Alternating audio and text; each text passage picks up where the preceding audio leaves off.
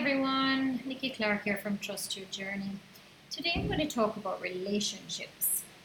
Relationships in our lives are very important, so it is vital as we go through life we evaluate the ones that we have. Are they still working for us?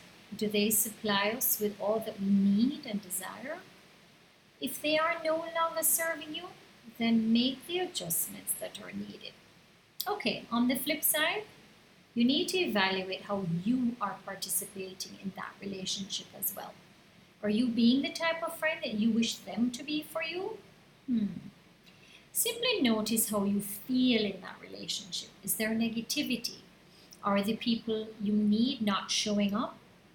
How are you showing up?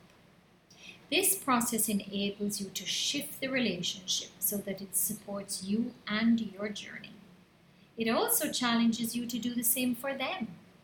Introspection allows you to make the changes within for others in your life. Strong relationships are built with care, love, and most important, communication. As we know, relationships take many forms, but there is always an underlying foundation of trust, honesty, gratitude, and love.